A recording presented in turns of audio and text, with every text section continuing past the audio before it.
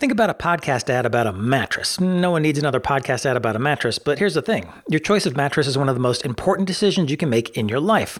It's the same thing with infrastructure monitoring. You don't think about it often, but it's one of your most important decisions as an IT professional. So get your monitoring hosted in the cloud with Pessler PRTG Hosted Monitor. Now with 50% off monthly subscriptions for new customers for the first 3 months.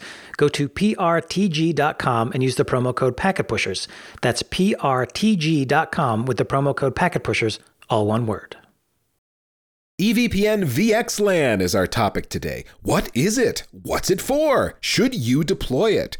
Since you probably already got a network, how would you add EVPN to it? Can you just turn it on, or do you need special hardware? And how does EVPN impact your security design? And what are the fundamentals for engineers trying to understand how packets flow around an EVPN-based network? Our guest today is making a repeat heavy networking appearance, Tony Bourke. Tony is an IT and skydiving instructor. We've known each other for years, and EVPN is one of his specialties. But Tony, before we jump into our EVPN VXLAN discussion, man, you told me the other day that you've got a podcast of your very own. Tell us about that. Yeah, sure. So it's the Network Automation Journey, and it's just me talking for maybe 5 to 10 minutes about some various automation concepts, just very simple. Me by myself, I don't have any guests or anything, and you can find it on Spotify. Find it on Spotify. Is that the only place I'm going to find it? You're publishing just to Spotify at this point? Yeah, right now. Maybe I'll add it to iTunes or something else, but Spotify is where it's at right now. Gotcha. Okay. Well, thank you for mentioning that. And 5 to 10 minutes sounds like that's an interesting format. It's easier to add that. I have so many podcasts I'm listening to these days, Tony, that don't get listened to because it's an hour and a half long. I was like, man, I am not going to get to that. But 5 to 10 minutes, I could definitely fit in. So yeah, they're way easier to do. You know, you don't have to worry about scheduling or anything like that. So like logistically, it's just like I've got the recording equipment, turn it on, spit out some thoughts, and that's it. There you go. All right. Well, let's get into our EVPN VXLAN discussion, Tony, and let's start at the beginning. I know EVPN and VXLAN, they've both been around for a long time. I guess it started with VXLAN. So why don't you set the baseline for us, though? Let's assume we don't have a decade of history with this technology. Lay the baseline for us. What and why about EVPN and VXLAN? So EVPN VXLAN is a combination of an encapsulation technology and a control plane technology. So encapsulation is VXLAN, EVPN is the control plane. And it's Ethernet in UDP, essentially. We're taking Ethernet frames, we're encapsulating them into UDP datagrams with a VXLAN header, and then forwarding them just like we would layer 3. And it's meant to stretch layer 2 networks across layer 3 boundaries. And it's the opposite of this is the traditional core aggregation and access layer, or in some cases collapse core, where you take the aggregation and core and you turn them into the same device. So SVIs and VLANs is what I typically refer to when I'm talking about the opposite of EVP and VXLAN. So the access layers are purely layer 2, and all of this came about after about 2006, because about 2006, AMD and Intel released processors with the virtualization extensions. And this basically allowed us to do virtualization with almost no performance penalty. It was like 1 or 2% or something really, really small. And our data centers went through a rapid, I don't think I've ever seen anything in my 25 years in IT, any technology adopted as rapidly as virtualization. So in 2006, nothing in production for the most part was virtualized. And then by 2010, something like 90% of most data centers were virtualized or something crazy like that. So it happened really quick. And one of the key features of virtualization is the ability to vMotion, or live migrate as some of the other vendors call it, to be able to move your workload from one hypervisor to another without shutting down that VM. So that it is very important to the server people. So we have to support that. So we have to have layer 2 everywhere. So that's what EVPN VXLAN gives us. It gives us that layer 2 everywhere. And it supplanted some of the other tech that was trying to do that back in that time, like 2008, 2009. We got things like Trill, SPB, Fabric Path. I think Trill is actually earlier than that, but those are some of the attempts to solve that layer 2 everywhere problem with a more flexible network topology like layer 3 leaf spine. But EVP and VXLAN pretty much won out. Yeah, and just so we're clear, it wasn't like the only thing driving this technology was vMotion. I mean, certainly that was a big driver. That was one of the major use cases we heard about from the vendors, where you'd be able to put servers in, whatever racks, not have to have a stretched VLAN between them to facilitate vMotion. Now you could have a layer 3 core, which scales better, has better fault tolerance, less of a blast radius depending on what's going wrong, and have that vMotion support. But there's in the modern day, Tony, there's a bunch of other use cases that have come about dealing with security segmentation, certainly being one of them. And also you mentioned Trill, SPB, Fabric Path, which wasn't Fabric Path Trill based? I think it was. It's been a while since I've thought about Fabric Path, but yeah. Fabric Path was Trill based, but they changed just enough in it that it wasn't Trill compatible. And I don't think there's one product still today, and I can't remember which vendor that uses it, and it's Trill based. And there's another one that's actually SPB based for the data center, but they have like 1% market share or something crazy like that. So it's not anything that you're likely to see. That's the point I was going to make, is that some of this technology still exists in production. There's like a very small number of very large installations. There's some service providers that have done some pretty massive SPB networks, and there's still some big Trill out there, I hear. I've not worked on them in production myself, but do believe that those still exist. But like you said, just you're pretty unlikely to actually run across them based on market share. VXLAN has won the day. Now you also mentioned, Tony, that VXLAN is the data plane. That's the encapsulation. Those are the datagrams that we see going across the network, an Ethernet frame wrapped in VXLAN, which is UDP. Okay.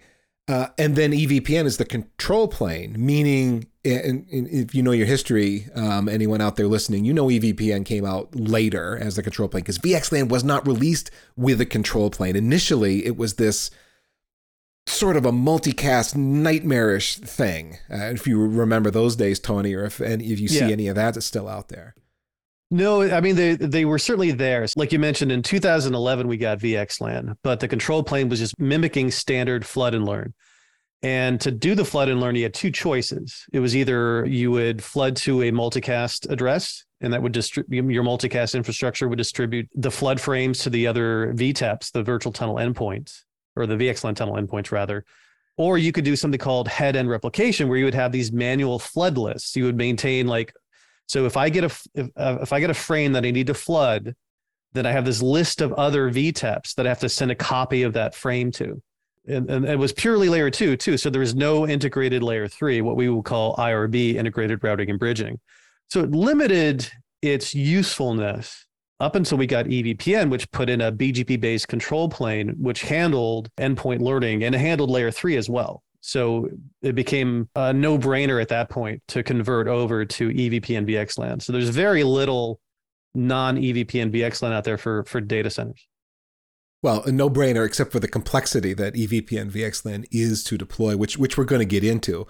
But before we do that, you mentioned VTEPs, VXLAN tunnel endpoints, which begs a question. 10 years ago, if we were having a conversation about VXLAN, one of the important questions as new switching hardware came out, new ASICs were spun for line cards and for fixed configuration switches. Does this ASIC support VXLAN in hardware, VXLAN endpoints in hardware? Does it do that end cap in hardware? Because if it doesn't, it's not going to scale very well. And of course, for a data center application, you need it to scale. So my question to you, because I've lost track of this a little bit over the years, is it kind of a foregone conclusion that any sort of a data center class ASIC is going to support VXLAN in hardware? Yeah, for the most part, I think there's very few exceptions. And of course, you would want to double check, but it's basically table stakes at this point that you can support both VXLAN, NCAP, and DCAP. When the first hardware came out about 2013, so Broadcom had the Trident 2 chip, and it had a limitation where, and many of the vendors had these switches based on the Broadcom Trident 2, the Trident 2 couldn't NCAP and DCAP at the same time. So it could either NCAP a frame or DCAP a frame, but it couldn't do both. And if you want to route between one VXLAN segment to another, VXLAN routing, you have to do both. So the original Trident 2, and this is, again, back in 2013, I think when this chip came out, 2012. But the Trident 2 Plus and then anything subsequent that supports VXLAN can do it. So you're right. It's a foregone conclusion that just about any switch you get today can do VXLAN. It can do VXLAN routing. So it's not really a question anymore. Again, double check, but it's not anything we really need to. It's not a high concern. I guess another point to make is depending on how old these switches are that you've got in production, and we know network hardware sometimes has a very long life, it may not be able to do VXLAN and may not have the capability, no matter how much you upgrade the software, to do this at a scale that you might need. So again, another thing worth checking might just be not on new stuff. Well, as Tony said, you still want to check it, but look at your old stuff, especially to see what the VXLAN specific capabilities might be. Yeah, mostly you see it when people buy like an Arista switch off of eBay for like $300, and it's something from that era, and then they, you run into that limitation. But for the most part, in the data center, we've been pretty lucky that our lifespans for switches are generally a lot shorter than some of the other areas of networking, at least, very generally, broadly speaking here. So it should not be a problem. But of course, double check. I have heard, and my understanding is EVPN and VXLAN that's primarily a data center application. That is, I'm running a data center at scale. It's probably a leaf spine architecture. I need to go wide with this thing and support thousands of nodes. I'm not going to be extending layer 2 all over the place. That would be a blast radius too big. Bad network design for such an architecture.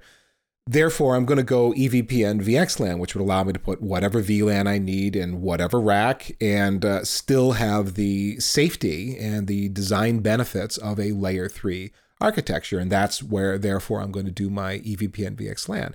But it's coming up in more and more places, Tony, where EVPN and VXLAN are being used for a variety of different reasons, not just that data center leaf spine architecture that I was describing. So walk us through why I might, in 2023, want to do EVPN VXLAN. Another reason is you might have a more traditional data center with the core aggregation access layer. You still might have the VLANs and SVIs, but you do need to have some sort of DCI data center interconnect between two data centers. So you can use it for just that. Although there's, as we all know in networking, or most of us at least know, that there's a lot of issues that come up with trying to direct traffic, in through one data center. It might hairpin out through the other data center. But there are some situations where you do need a layer 2 extension between two data centers, even though it's generally not a good idea. So that's one reason why it might be used, even though the rest of the data center is not EVPN. So you can just put it as a DCI. But because it gives us that safety, rather than like extending a VLAN with 802.1q tags between the data center and extending your spanning tree domain between those two environments. Therefore, making two data centers go down should you have a broadcast storm or something. You have safety now by using VXLAN instead. Yeah, it's safer, but not totally. It's still better not to have the two. Yes. But it's generally it's a more controlled way to do it. And again, like there's a whole host of other issues that have to do with how to get traffic into the endpoints and out through the right data center, out through the right firewall and all that. So it doesn't solve any of that, but it does give you a safe-ish as you can get DCI between data centers, safe-ish being a relative term. Walk us through some other use cases, Tony. The other one we're starting to see here and there is in the wired campus. And so typically in the wired campus, you would do like a VLAN per floor, something like that.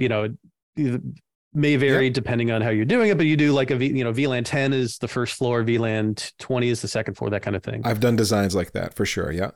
Yeah. With VXLAN, we could make your VLAN whatever your function is. So like sales could be VLAN 10 and across 3 floors, or engineering could be VLAN 20, that kind of thing. So you can, and like if you integrate it with a NAC, you could, when you log in, you get placed, when your device logs in to the network, it could get placed into a specific VLAN. And then you could do security rules based on your role instead of your floor. So that's one of the reasons why you might use it. And I think some of the, it's not really relevant to us as network. Well, it's relevant to us as networkers, but we don't really have to worry about configuring it when VXLAN is used for the wireless controllers. to get access from the wireless APs to the controller or whatever they're doing. So I think some of them use that as well, but that's not as much of our concern because that's all automatically configured. So we would be pairing that with some kind of a security control or something like that. That would be typically a solution like that's coming as a package. There's some kind of identity that's going on, and then rules that are applied on the fly, depending on when you log in and your endpoint is verified and all of that as you come on board the network. Yeah, and there's even, I think Cisco was even doing some extensions to the VXLAN standard. There's a bunch of reserved bits, and they were going to use them. And I think I know they use it for ACI, but to take that concept and move it into campus VLANs, where you would have security group policies based off of a part of the header, so you could build rules on that. So I don't know how far that's gone along, and I think VXLAN in the campus is still pretty rare. I don't really see it a lot. I think most people just go for the standard VLAN per floor, that kind of design, but we're starting to see it more and more. And the benefit there, again, is being able to put you into a security zone based off of your identity instead of your location. Yeah, or it's baked into someone's larger security scheme, whatever they're doing. It's VXLAN under the hood. You don't really know or care as a network engineer that it's VXLAN necessarily, but that does happen to be what's happening under the hood as you build out this design. I've seen that come up a lot. Yep. Okay, so we got DCI, we've got data center gives us that scale. We can go safely. Going back to the original point of it, vMotioning anywhere we need across a data center, because you got to have that layer 2 adjacency, but still being able to do that across the layer 3 boundary. Any other big use cases that we missed, Tony? Well, we as networkers, we've kind of long complained. We've been very salty about the fact that we've had to extend our VLAN since 2006 to every rack. Salty is a good word, yeah. Yeah, it was super salty. And I think we just have to accept the fact that we're going to have to provide every network everywhere in our data center. So not only is it vMotion and live migration that benefit from this, but it's also just more convenient to place your workloads, because most of our workloads are going to be based off of a subnet. And it's just nice to be able to put your workload anywhere in your data center versus, this particular application can only be in rack 1 because that's where rack 1 subnet is. And we want to build security rules to keep everything in the subnet. We just have to do it. And one point I also wanted to bring up, there is still a misconception out there. I still run into this from time to time. There's a misconception that VMware removed the layer 2 adjacency requirement for vMotion. They have not. You still need, if you want to vMotion a VM from one hypervisor to another, that same layer 2 segment needs to exist on both hypervisors. So we still have that adjacency requirement. What VMware did, and I think about 2012, so over 10 years ago, when you do vMotion, you have to set up a back-end network to handle the data that transmits, kind of like a VM tunnel, so to speak, that transmits all the bits for that VM from one hypervisor to another. And that's a VM kernel network. And it used to be that they all had to be on the same subnet. Now your hypervisors on this back-end network can be on different subnets. They did some stuff on the back end for that to happen. So that's what they removed. You still need to have the same VLAN connected to the same hypervisors. So that's still there, and it always will be. Something just popped to mind, and that was back when VXLAN was becoming a thing. There was talk about, VLANs are limited. You can only have about 4,000 VLANs because it's just not that many bits for the .1Q tag. But with VXLAN, you can have, I think it was like 16 million different VNIs, VXLAN network identifiers. Yeah, 16,777,216. I have that number memorized. That's the words of an instructor right there, boy. No, I mean, no one, or maybe there's a couple of people in the world that might actually need 16 million. But I mean, if you cut that down to, tens of thousands of VXLAN segments, is that something you're aware of, that a lot of people are using that feature? Well, so here's the thing with that. I see it in a lot of marketing materials and a lot of talks about VXLAN. It's like you get these 16 million segments. We're going to abbreviate to 16 million. It's 2 to the 24th power. So 2 to the 12, VLANs are 12-bit. So that gives us 4,096. We just basically, there's reserve. We just say 4,000. Same thing for VXLAN, 2 to the 24th power, 16 million. We'll just leave it at that. But here's the problem. With a physical switch, every VXLAN segment needs a local VLAN to forward the traffic. So that effectively limits us to 4,000 VLANs, even though we're using VXLAN. There are some ways around it, but they get really complicated. You'll have like switch specific VLANs or ephemeral VLANs, which is actually how ACI does it under the hood. It greatly complicates the configuration. But fortunately, most organizations don't even come close to 4,000 VLANs. So it's not really a benefit, but it's also not holding us back in terms of being stuck to 4,000 VLANs. But the hyperscalers, they use virtual switches entirely. So, they do make, if they're using VXLAN, they can take benefit of that because they're terminating the VXLAN packet on the hypervisor or the container or whatever. But if we're talking about data centers, we're talking about physical switches, every VXLAN segment needs a local VLAN. But there's still a lot of other benefits to EVP and VXLAN. Like one of the big ones I think it's kind of under talked about is we can have more than 2 spines. Now that opens up a whole world of possibilities there, because think about, why do we have chassis switches for our aggregation or core? Typically because we can only have 2 of them in some sort of MLAG, VPC, VSS configuration. So if we only have 2, if we lose 1, we have no more redundancy and we've lost 50% of our forwarding capacity. So we typically will want to buy a chassis which has all of that redundancy built in, redundant supervisor modules, redundant line cards, redundant fabric modules. So we want as much redundancy as we can get since we're stuck with 2. But in EVPN, VXLAN, we can do 3, 4, 5, 6. Typically 6 to 8 is the max, and it's generally the only limitation of the uplinks. So with that, if we have 3, maybe I don't need to buy a chassis. I can buy a much cheaper top of rack device, because if I lose 1, I still have redundancy and I've only lost 1/3 of my forwarding capacity. If I get 4, I lose 1, I've only lost 1/4 of my forwarding capacity and I still have plenty of redundancy.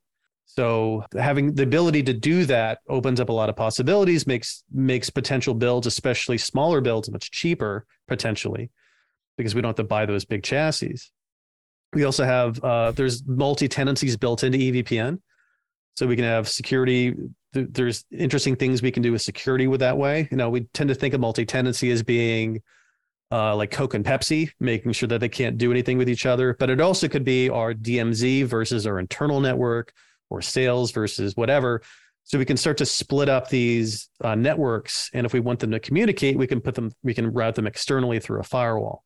Yeah, well, I mean, it's similar benefits to what you would get with VLANs, but it's just VXLAN extended out to layer 3. So we get that nice network design that doesn't have that huge layer 2 blast radius, but in the VXLAN. I mean, it sounds like very similar thinking to me. It's a little bit, there's that extra separation there. So like if I have VLANs and I have one VLAN and I have another VLAN, you can separate them up by VRFs, but it's inherent to VXLAN. So you've got to put your layer 2 segments, attach them to some sort of VRF. At least if you're going to do routing through it, if you're going to do IRB. So the Anycast gateway is going to be belonging to a VRF, and so that's there. There's also scalability. Typically with EVP and VXLAN, the leafs are going to be your first hops. So your default gateway is going to be on the leafs. So all the traffic doesn't have to go to the aggregation layer or the collapsed core. It can be switched right at that leaf and go back down, or maybe it might have to hit a spine. But again, you can have multiple spines, but more than 2 spines. So you've got some scalability there. And then you can generally scale out an EVPN network to much larger than you could a collapsed core or core aggregation access, because you could do pods, multi-pod. So a pod is a set of leafs and spines, and then you can aggregate that through super spines. Sometimes we call that as 5-stage CLO versus a 3-stage CLO. And you can, and even some really big networks that go up to 7-stage. I've heard. I don't know that there are bigger, and certainly those aren't the only configurations out there for high port density. But very common, because you get very predictable network forwarding characteristics across that sort of a topology. You know exactly how long it's going to take you to get from in a 3-stage leaf to spine to leaf, and then back to the and then up to your destination. In a 5-stage, you're adding another spine layer in there, and so you can scale to an absolutely massive port count with an even bigger number of virtual machines or containers that you're communicating with. And a lot of folks, it's a math problem. How many machines do I need to support? Okay, I can fit X number of machines, virtual machines or containers on a physical box, and that's going to need how many physical ports? Okay, I'm going to have 2 uplinks, and to then have a leaf spine network that's of thus and such a forwarding characteristic, like an oversubscription number between layers, I'm going to need to have how many interconnects at what speeds, and then you figure out that math. And you can do it with a 3-stage or I need to go to a 5-stage now because of how the math works out, and it'll scale absolutely massively. And like I said, I've heard of as big as 7. I haven't heard of anybody doing anything bigger than a 7-stage, which is that would hard to get my head around. That's a massive network. That would be really big. And still the whole thing is any VLAN anywhere. Yes, exactly. Exactly. So Tony, we've had a bunch of descriptions here of, who might need this, some of the use cases. But does everybody need this? Should the whole world be heading to EVPN and VXLAN as kind of the standard build, sort of like we evolved to, VLAN some number of years ago? Is VXLAN the next stage and we should all be doing this? Well, the question comes up when it's time to do a network refresh. And that's usually when you're going to make these decisions. And in the data center, we typically refresh all the switches at the same time, or roughly at the same time. And whenever you do a network refresh, it's a fair question to ask: do we want to move to EVPN VXLAN? If you are already doing it, you're probably just going to continue to do it in your refresh. We're starting to see some of those crop up now. But most of the time, when I'm approached as an instructor, I've got a group of students who are doing a network refresh, and they're either considering EVPN VXLAN or they made the choice. So if you have a smaller network, let's say 6 switches, even 10 switches, probably not a good idea to go to EVPN because it does have a higher learning curve. It's a more complicated configuration, much more complicated configuration, and there's maybe no benefit to doing it. If you've only got 2 switches as your core aggregation layer, you're doing a collapsed core, and you're not going to go to 3, then that's one benefit that it's not there. And it's a more complicated troubleshooting. So, it's all fun and games until you can't ping your default gateway. Let's pause the conversation for a message from sponsor Pessler. If you're a regular podcast listener, you've heard countless mattress ads. Now, Packet Pushers is not the kind of podcast where you'd hear a mattress ad, but maybe this is the closest we'll get. Now, the thing is, the only time you really think about your mattress is when it causes you aches and pains. That's why your choice of mattress is one of the most important decisions you can make. It's the same thing with monitoring. Your monitoring solution shouldn't cause you any aches, and you shouldn't need to think about it. It's one of your most important decisions as an IT professional. Pessler PRTG monitoring software has been on the market for over 20 years and has over 500,000 users worldwide. Pessler PRTG Hosted Monitor is their cloud-based solution, which means Pessler takes care of updates, backups, and maintenance, and you just focus on monitoring. It's vendor agnostic with support for SNMP, WMI, flow protocols, and much more. Setup and configuration is quick. You can be monitoring within minutes without even installing any hardware. You get real-time dashboards and customizable notifications, and pricing is flexible. You have the choice of monthly or annual subscriptions based on the number of devices you need to monitor, so you can scale as needed. And Pessler is giving new customers 50% off their monthly subscription for the first 3 months. Go to prtg.com, that's prtg.com, and use the promo code PacketPushers, all one word, to take advantage of this offer. And make sure you always sleep soundly on a comfy mattress with a comprehensive monitoring tool. This offer ends October 2023. Now back to the podcast. So we're kind of thinking about it from a size perspective, in which case I could stick with a traditional design, and there's some cutoff point there where you got to figure out what the trade-offs are between, yes, for the benefits I get from EVPN and VXLAN, I'm willing to take on the complexity and make it go. Smaller networks, you're probably not going to find that trade-off point. You need some amount of scale before you're going to get a win there. Another point you made, Tony, was typically when I'm doing a network refresh, I'm updating the switches more or less all at once. Well, are you saying that every switch in the network has to support VXLAN in some way before I can run it successfully? No, not necessarily. It's easier if it does. There are some situations, well, anytime you plug a blade switch into an EVPN network, the blade switch doesn't do VXLAN typically. So you're just passing VLANs down. So you can connect older, more legacy switches that are not participating in the EVPN fabric. You can connect them to your EVPN network and just light up the VLANs and pass them down. So you can do it that way. But generally speaking, these network refreshes, if we're going to do EVPN, then most of it's going to want to be, capable of VXLAN, EVPN.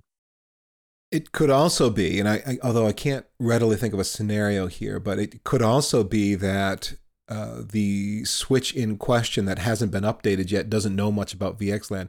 It'll happily pass that VXLAN packet. It just isn't specially equipped to do anything with it, but it'll forward it as a transit switch with no trouble. Correct? Yeah, it'll forward the traffic, and as long as you have a way to get the EVPN routes through that switch. So either peering as with the switch is just a transit for the peering traffic, or maybe the switch can pass EVPN routes. It can become like a route server. Then you can do it that way too. Generally, I really haven't seen that. Most of the time when you've got a non-EVPN VXLAN capable switch, that's typically a blade switch that's or some sort of older access switch that you've got a bunch of stuff still connected to. Maybe it's like a Nexus 5000 with some FEXs attached to it, and they don't want to replace the FEXs. And so you can do it that way. But for the most part, we can pass VXLAN traffic with just a layer 3 switch. Yeah, no, I was kind of thinking about that, similar to like SRv6, source routing or segment routing with IPv6, where it's not like every switch has to be able to manipulate that IPv6 header that's got the segment route information in. It can just pass it along. Same thing with segment routing MPLS.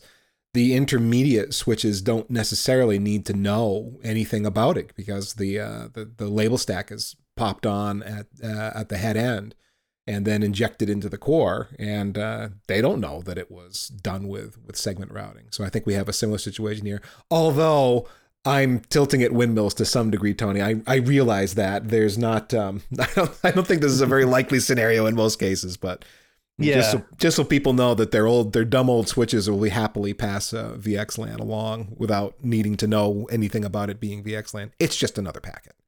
Yeah, which brings up another good point. Like when we're building these networks, they're almost always going to be the same vendor. Like, EVPN is an open standard, VXLAN is an open standard. And for the most part, theoretically, they should be pretty compatible. But especially with a data center network, they're very homogeneous. So it's going to be, you're going to build if you're going to pick Cisco, you're going to build a Cisco EVPN VXLAN network. If you're going to pick Arista, you're going to build an Arista EVPN VXLAN network. The only times that I've heard of any customers going with multi-vendor is one data center will be one vendor and the other data center will be a different vendor. But within the data center, they're using the same vendor. Although in theory, there is, as you said, it's an open standard, so you should have multi-vendor compatibility. Last I knew, and I haven't checked in on this for a while, that really wasn't the case. Interoperability for EVPN VXLAN kind of sucked. Yeah, I mean, I think it's gotten better, and there's definitely been some plug and play tests where they put some vendors and plug them in to see if they could pass the routes and the packets and stuff. And yeah, it probably works. You could, but then you've got your automation. Like if you're going to be using a vendor specific automation, like you've got DCNM for Cisco or whatever they're calling it now, and then you've got CloudVision for Arista.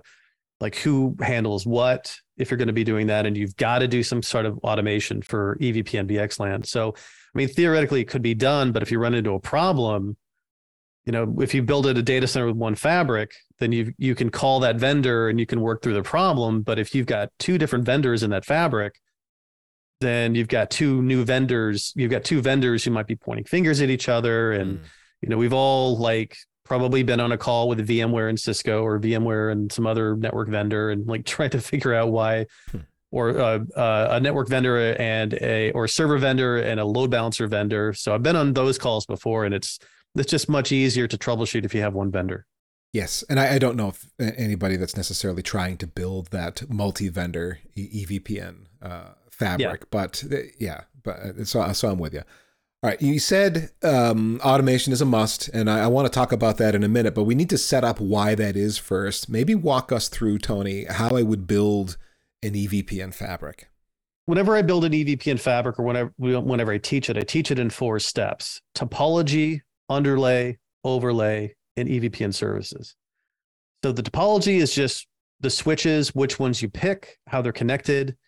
And they're typically in a leaf spine or leaf spine, super spine topology. They don't have to be, but that's, it's generally the best way to do it.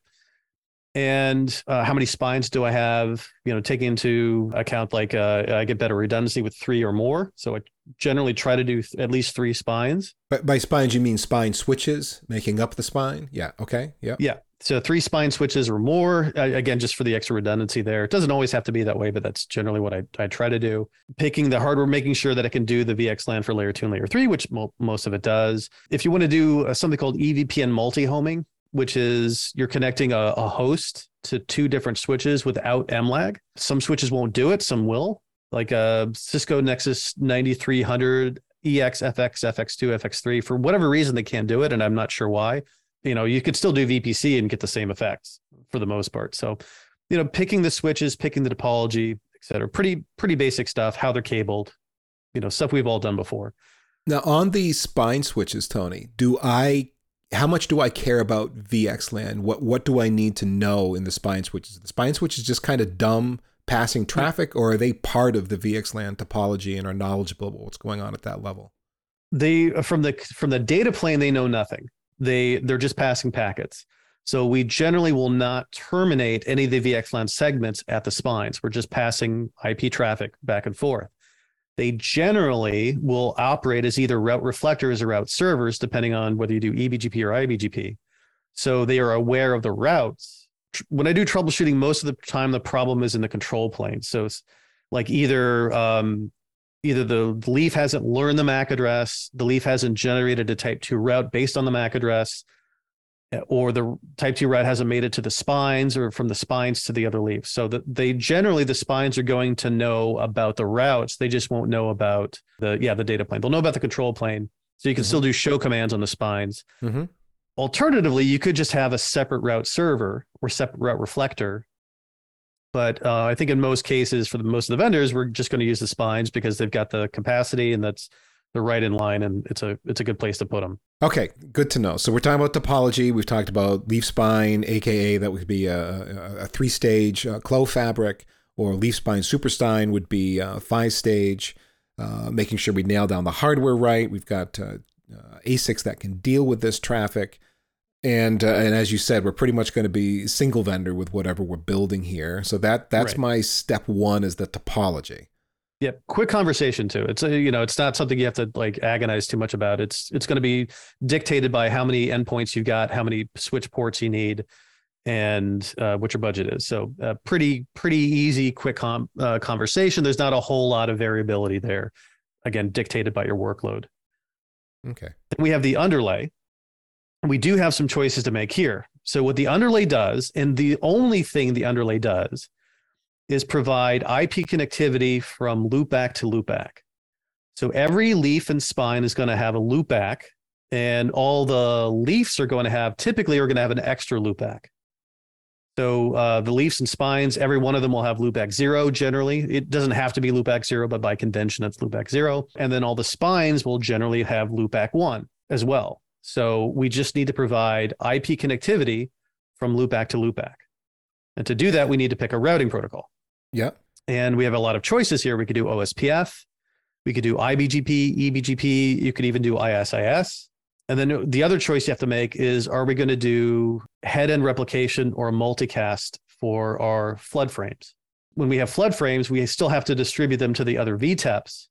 We can either flood them to a multicast address, or we can replicate them at the ingress leaf and then use a automated list through one of the BGP route types, type 3 routes, and distribute them, make a copy, send a copy, make a copy, send a copy. A bunch of unicasts, in other words, in that model. Yeah. So, okay, well, so let's back up a second. Before we get into the replicating frames that need to be broadcast or multicast, the point of the underlay and these loopback addresses that you were talking about is we need to create a fabric that we can use to connect VXLAN tunnel endpoints together. So it's like, for people that have never done this before, but you've done tunneling, you've stood up a GRE tunnel, or you've stood up an IPsec tunnel. Your tunnel endpoints need to be able to route to each other, right? You've got to learn where those tunnel endpoints are somehow or another. It's the same thing here. We're building an underlay. There's nothing different about it. The overlay is going to be VXLAN tunnels. The underlay means we have to have a robust fabric that these loopback addresses can be used to peer VXLAN tunnel endpoint to VXLAN tunnel endpoint. And how is the fabric, how are all the switches going to learn where these loopback addresses are?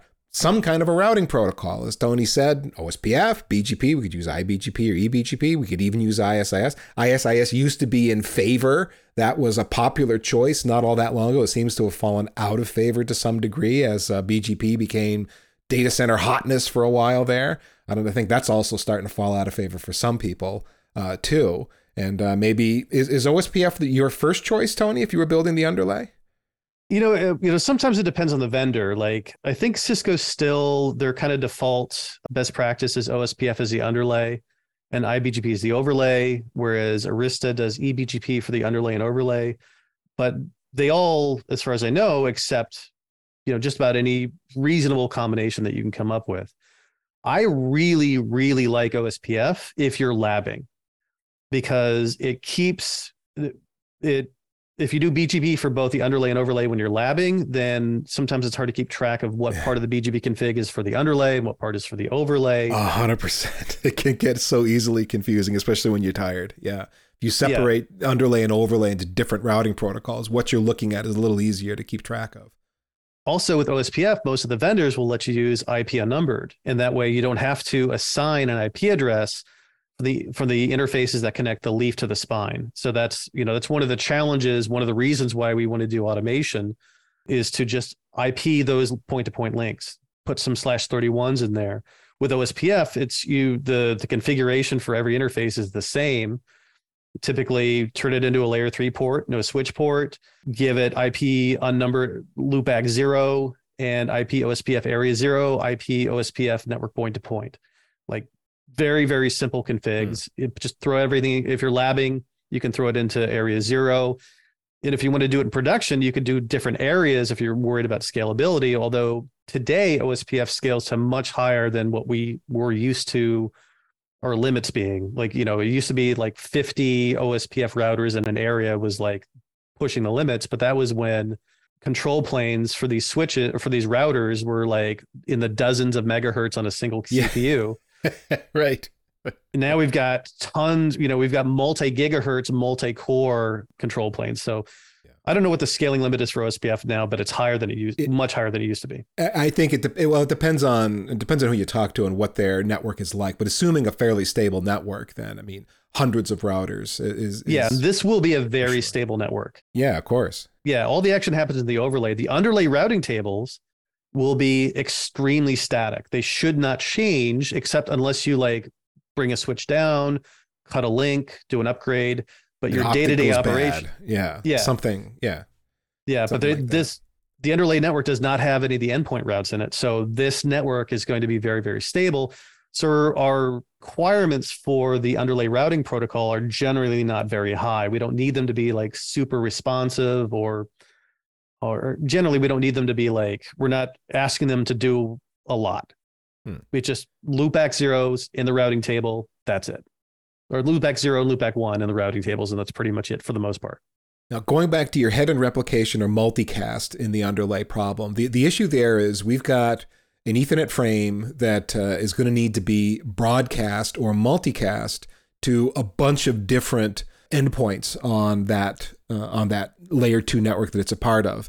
Meaning when it gets encapsulated in VXLAN, and normally if it's a unicast frame, it would be sent across one VXLAN tunnel from VTAP to VTAP, just one hop. But now we've got a frame that's got to go to a bunch of different destinations. And so we've got to replicate that frame somehow.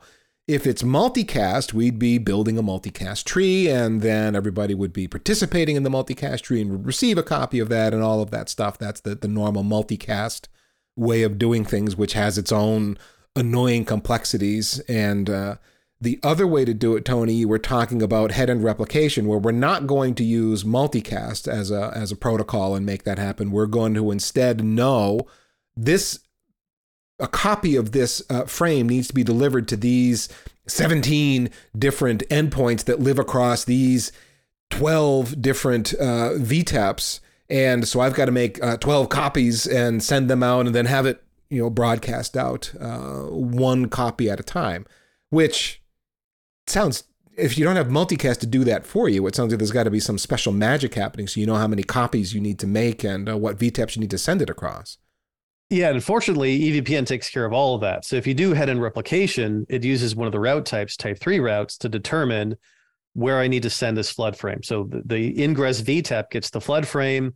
It just looks in the layer 3, or it looks in the type 3 routing table. Then it knows exactly which other VTAPs it's going to have to make a replica of that frame and send it to. So you don't have to maintain manual flood lists or any of the complications that arise from that. It's just automatically handled by EVPN. For multicast, it would. Is that the typical way it's handled these days then, is with type 3 routes, or is multicast still an option that a lot of people use? I think each vendor has their preference. I think Cisco typically recommends multicast. Arista typically recommends head-end replication. I don't know what Juniper recommends, or if they even have a choice. But they're all flexible in which way you can go. Head-end replication obviously is simpler because you don't have to worry about having a separate multicast infrastructure. You can just, as long as you got IP unicast, then you're good to go. But the drawback is when you start getting to some higher scales. If I have to make a copy, switches are really good at making copies of frames, so that's not a problem there. It doesn't overhead the CPU. It doesn't put a lot of overhead on the CPU or anything. They just make copies. They've always been really good at that. The trick is if I have 99 leafs that I need to send a copy of this frame to, I've got to serialize 99 packets into my uplinks. And that can congest the link a little bit. It's not generally that bad because they're pretty small usually, but that's just a lot of traffic on the wire. Whereas multicast, you send it to the multicast infrastructure and then it handles. It's a little bit more distributed that way. So multicast might scale better if you have an extraordinarily large number of devices. But on the other hand, head-end replication, you can secure those route types. Whereas multicast, like I can put a password on my BGP peering, so I can't just have a rogue network join or rogue device join. Whereas multicast, you could go either way, and I think you would be fine in like 99% of the cases either way. One more point about the underlay. Generally, it's not that big of a deal which one you choose. If you're using automation, generally it's pretty easy to switch from one to the other.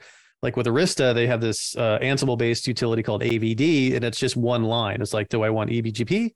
Do I want OSPF? And also now most of the vendors support IPv6 unnumbered for BGP, which is a cool thing you can do. You don't have to worry about putting an IP address on the point-to-point link. So a couple of things there. But I think for the overlay, it's either iBGP or eBGP, and we're just peering between loopback 0. That's all we're doing there. And now we're exchanging. What are we exchanging? You've talked about type 2 routes, type 3 routes. My understanding is that we are exchanging MAC addresses effectively. That's the NLRI bit of reachability that we're trying to exchange here, so that remote switches can learn about remote MAC addresses, but in a different way than they do with the way a standard switch works, by observing and learning and figuring out in populating the bridging tables port by port as it sees frames come through. Now we've got this, basically it's a manual mechanism for populating those tables. Yeah. So the one thing we're doing is even if we're using BGP as the underlay, this is a separate BGP peering session. So they would show up as separate, established. So you want to make sure that you get established and that you're peering from loopback 0 to loopback 0. So, one of the tricks is if you're doing eBGP, you need to make sure it's multi-hop. So, set the multi-hop because typically eBGP sets the TTL to 1 or whatever. Yes. So we're exchanging and we're doing MP BGP here, whereas the underlay could be just regular BGP4. This is MP BGP. We're adding address families onto BGP. Multi-protocol BGP, right? Okay, so we've got a new address family that we're adding for EVPN. Right, and that's the EVPN address family, and I think there's 12 or 13 route types now. Routes 1 through 5 are unicast, and the rest of them are multicast, is if I remember correctly. But I know 1 through 5 are the unicast routes. And you're right, type 2 routes, the type we typically work with, are both MAC address or MAC and IP combinations. And we're exchanging that reachability. So, for example, a switch learns a new MAC address, so it puts it into the layer 2 forwarding table, just like it always has. But with EVPN, that action also triggers a generation of a type 2 route, and it gets sent and distributed to all the other leafs, and they take that type 2 route, and they install it into their forwarding tables if they have that layer 2 segment. If it's a MAC IP combination, it will take the type 2 route and install the MAC address in its forwarding table, and it will take the IP address and install it in its host forwarding table. So it's /32. So that's the type 2 route. Now, when you say install it into the forwarding table, if we were to look at a traditional forwarding table, we would see that it was forwarding through a port. This is the port that I'm going to forward this frame through for reachability. Do we still see a port, or do we see a VTEP now? What does it look like? You do. So like if I did a show MAC address table VLAN 10s, or whatever the equivalent is on your switch, doesn't matter what the vendor is, you'll see like MAC address AA on port 1, MAC address BB on port 2, MAC address CC, VXLAN, or something like it. And basically, we're treating VXLAN as a separate layer 2 port, so that the layer 2 forwarding table knows, okay, if I have a MAC address destined for CC, which says VXLAN, it's going to kick it up into the VXLAN forwarding engine. And that's when it'll add the encapsulation, do a lookup in the type 2 tables, and then figure out which VTEP to forward it to. But if you look at the local VLAN, the local layer 2 forwarding is done the exact same if all the MAC addresses are local.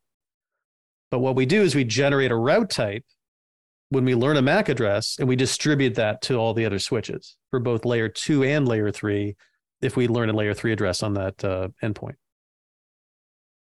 Very good. There's a lot going on there, and it also speaks again to part of why you got to make sure your switch can actually handle this. Some of this is happening, in the ASIC. Some of this is software-based, control plane-based. So you've got to have, for example, a version of BGP that supports this address family and has kept up over the years. So that because a lot of these route types that you're talking about, Tony, they've been added over the years. This didn't, EVPN did not come out fully formed from the IETF in the beginning. It's grown over time. Yeah, especially if you want to do multicast in the overlay, if you want to have tenant multicast, there's been work done. I don't even know if it's standardized yet, but there's been work done in the EVPN working group or task force or whatever to add these different route types to make multicast forward better in the overlay. So I'm not talking about underlay multicast. I'm talking about like if I'm a client and I'm plugged into a switch and I want to join a multicast group, do multicast routing, layer 2, layer 3, et cetera, then those are type 6 through whatever. But 1 through 5 are unicast. The most common one we deal with is a type 2 route. Without going into the details of it, type 2 routes are endpoint reachability. We'll just put it there to make it simple. Type 3 routes are if you're doing head-end replication. Type 3 routes tell all the VTEPs where to send the flood frames, where to make a copy, and to make a copy of a flood frame and then send it to which VTEPs. Type 5 is if I have an unlearned host. So I'm going to send a packet to a host that is not known by the fabric, but it's connected to the fabric. Where do I find it? Well, I can find it on these VTEPs. It also is where I can find my external routes. So this whole network needs to be connected to an external network somehow, typically peering through layer 3. How do I propagate those externally learned routes internally into the fabric? And those are the type 5 network routes. So type 2 for endpoint reachability, type 3 for flooding, type 5 for external networks. Then you have type 1 and 4, which are for that EVPN multi-homing I was telling you about. Okay. And probably an advanced topic, we can skip 1 through 4 for now. Or 1 and 4. Not 1 and 4 for now. Yeah, there's a lot. We're not going to remember it all in one podcast anyway.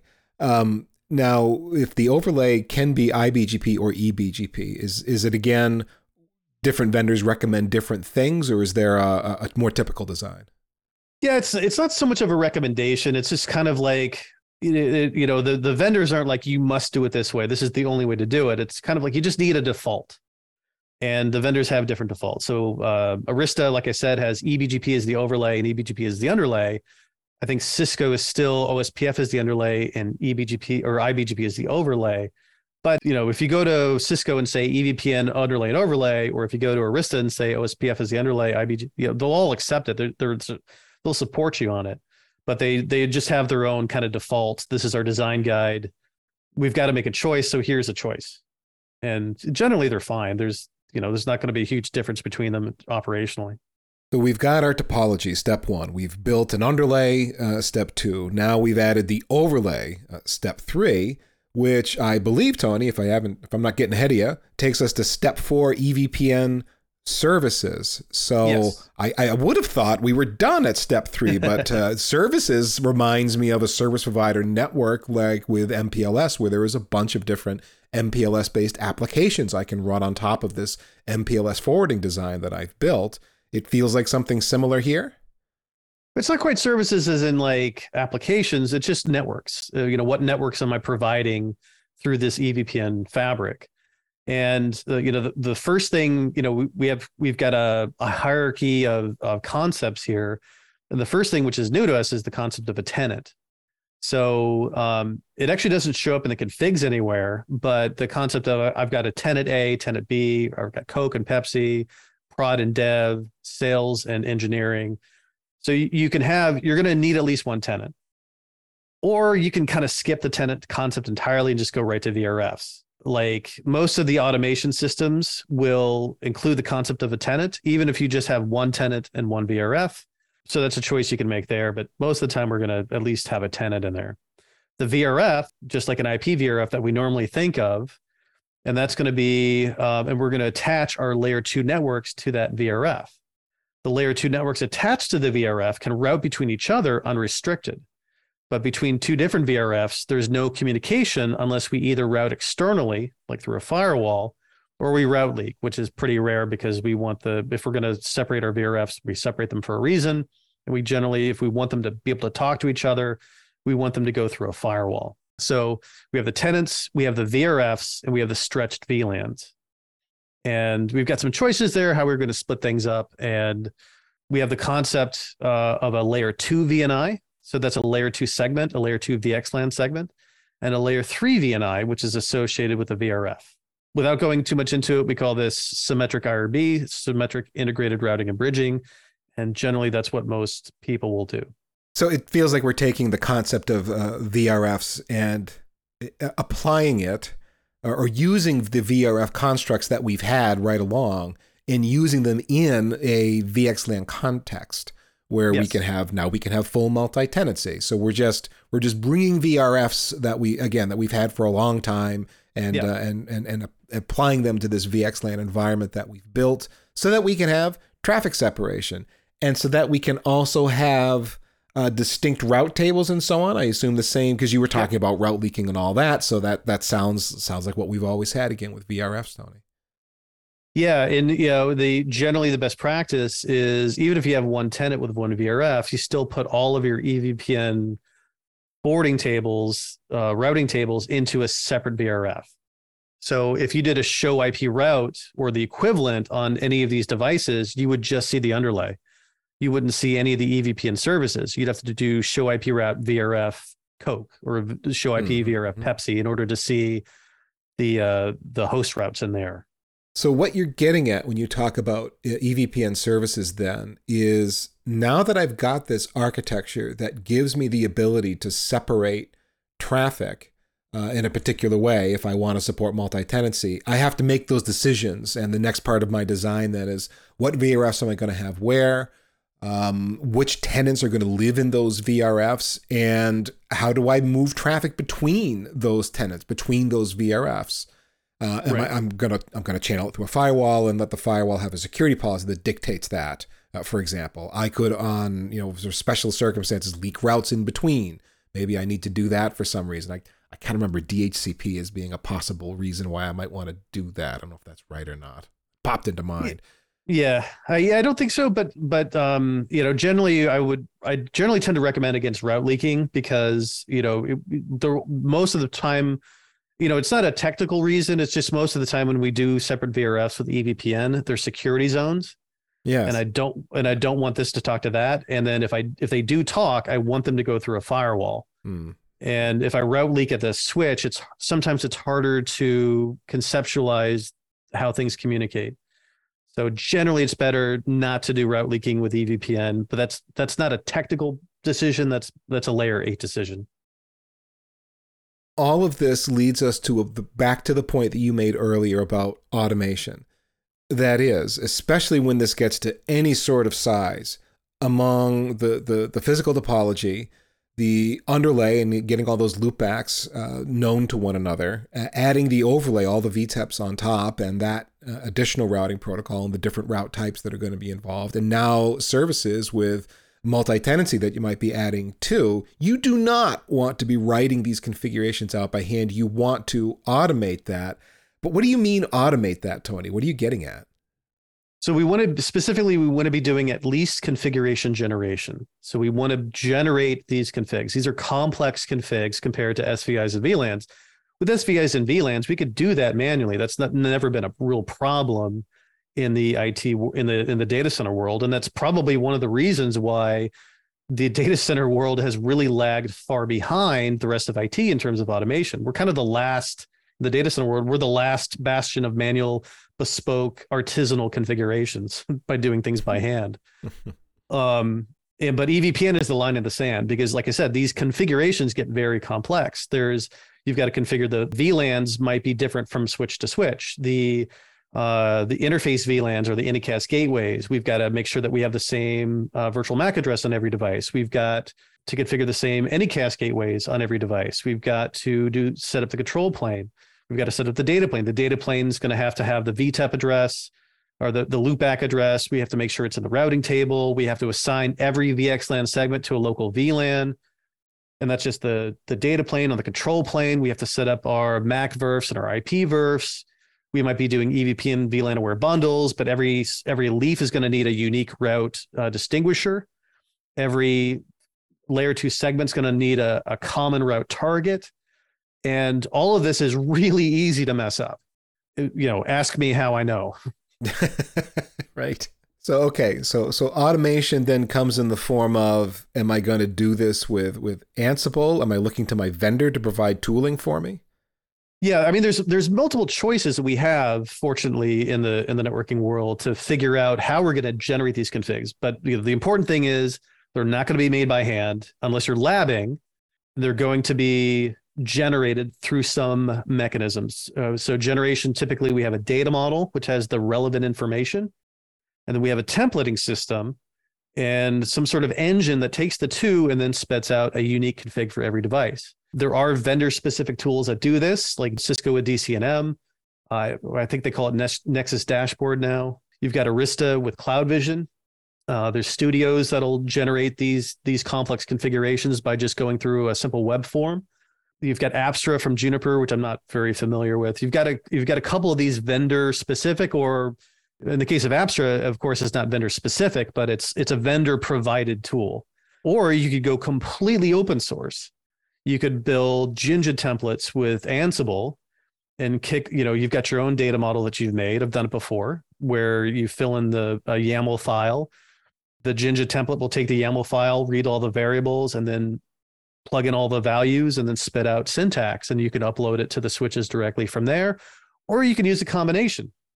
So Arista has a great tool called AVD, Arista Validated Designs. It's built on top of Ansible, and it can either work through CloudVision, supplementing the CloudVision automation, or it can go directly to the switches bypassing CloudVision, and it has data models. You fill in the values. And like one of the really cool things that AVD does is we talked about that challenge of all the point-to-point IP addresses between my leafs and my spines.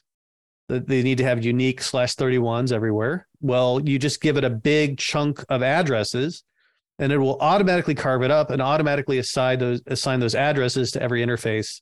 And you just tell it, use this /24, and then it'll chop it up to /31s and then apply them to your interfaces. Or you can give it a /22 if you need something bigger. So some method, and we've got a lot to choose from. We've got to generate these configs because it is unmanageable.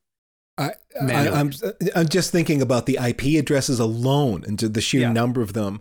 Even in small lab environments, it's so easy to fat finger an IP address and you can't get a link to come up or whatever it is, and you realize you did a transposition or got the third octet wrong or whatever it is. My goodness, right? So automation is the answer here because the machines aren't going to mess it up. long as you tell the Right. machines the right thing to do. Right. Yeah. Computers are great because they do exactly what you tell them to do. That's right. Computers are really annoying because they do exactly what you told them to do and not what you meant them to do. Okay. So Tony, what other points should we bring up? Well, there's fancier things to consider like ARP suppression, which is widely supported amongst the vendors. And then whether or not you want to do multicast in the overlay, that support currently is not nearly as universal. So talk with the vendor, ask them, if that's a requirement that you have, talk to them about their support for it, how long they've had the support, et cetera.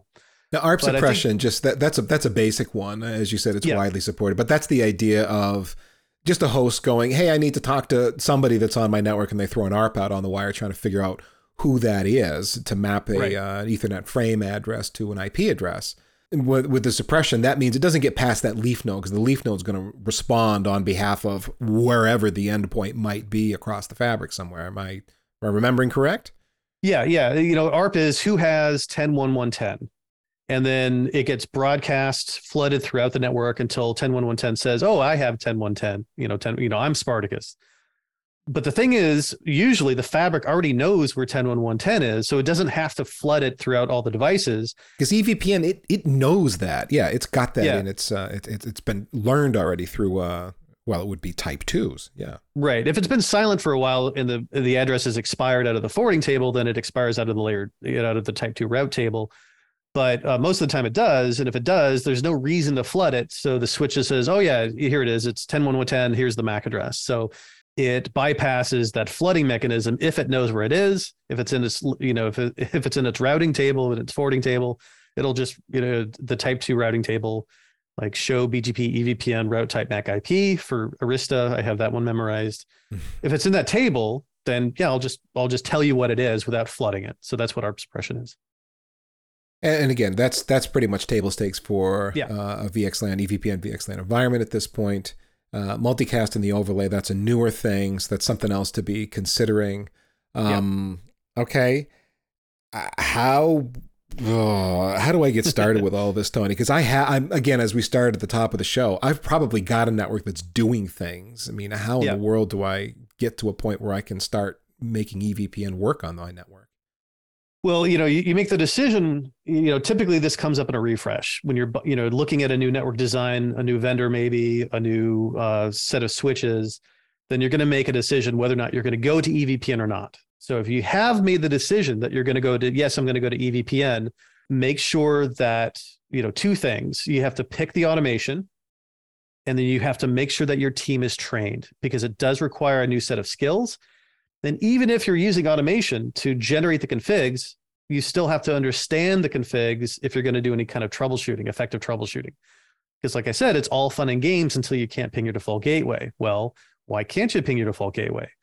A lot of the time it has nothing to, as we both know ad nauseum, sometimes it's not the network. A lot of times it's not the network, but we have to be able to prove that it's not.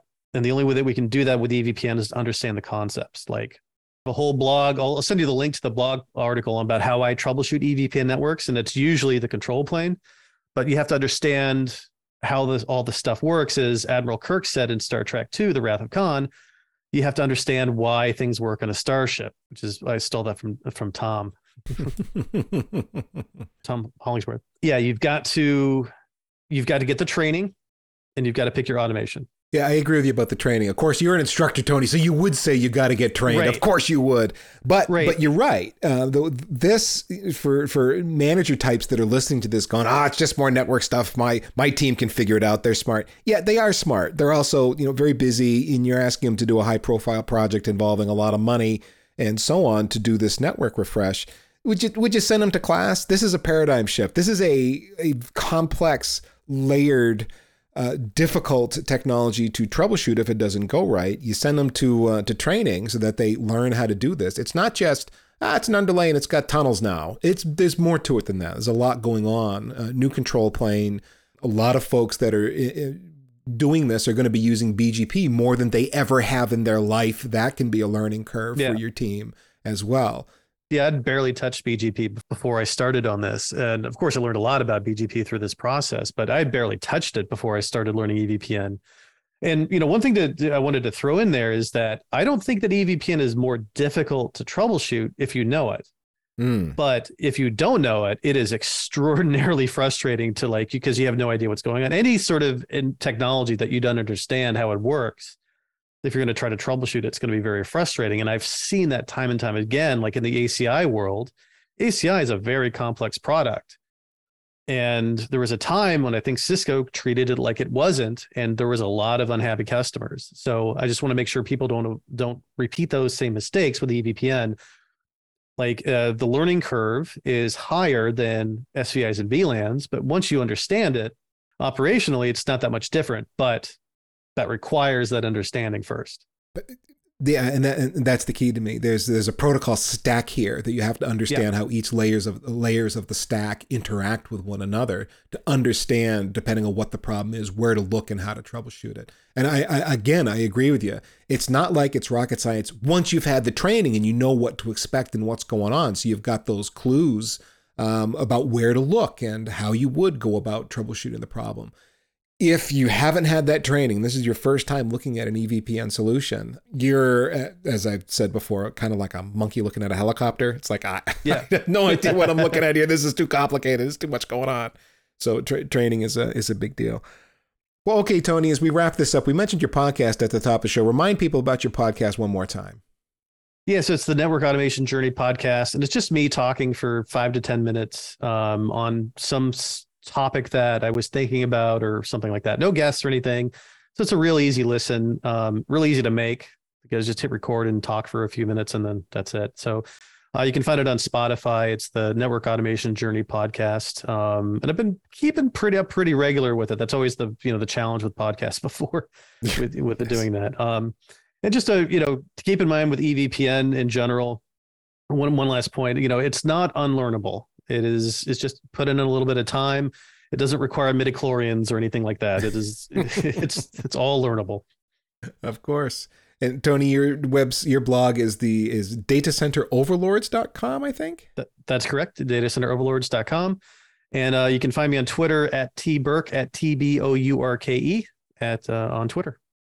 And I am Ethan Banks. You can find me on Twitter at ECBanks, although really you should go find me on LinkedIn, because that's where I've been publishing a variety of things today, summaries about industry news announcements and other things that I'm observing going on over on LinkedIn. So you can find me under Ethan Banks. I'm there. And of course, many more fine, free technical podcasts, along with our community blog, is all at packetpushers.net. That includes our Slack channel. If you go up to packetpushers.net/Slack, we've got a public, open to everybody Slack group, lots of engineers, people that have expertise in networking and cloud that are chatting in there all day long. They're all from all around the world. You can follow us on Twitter. We're at Packet Pushers. We are, of course, also on LinkedIn. And you can hear us on Spotify, too, and anywhere that you find fine podcasts. And take a minute and rate us on Apple Podcasts. Supposedly that helps things. Not a lot of people rate, but if you take 5 minutes and give us a rating, we'd appreciate that. Last but not least, remember that too much networking would never be enough.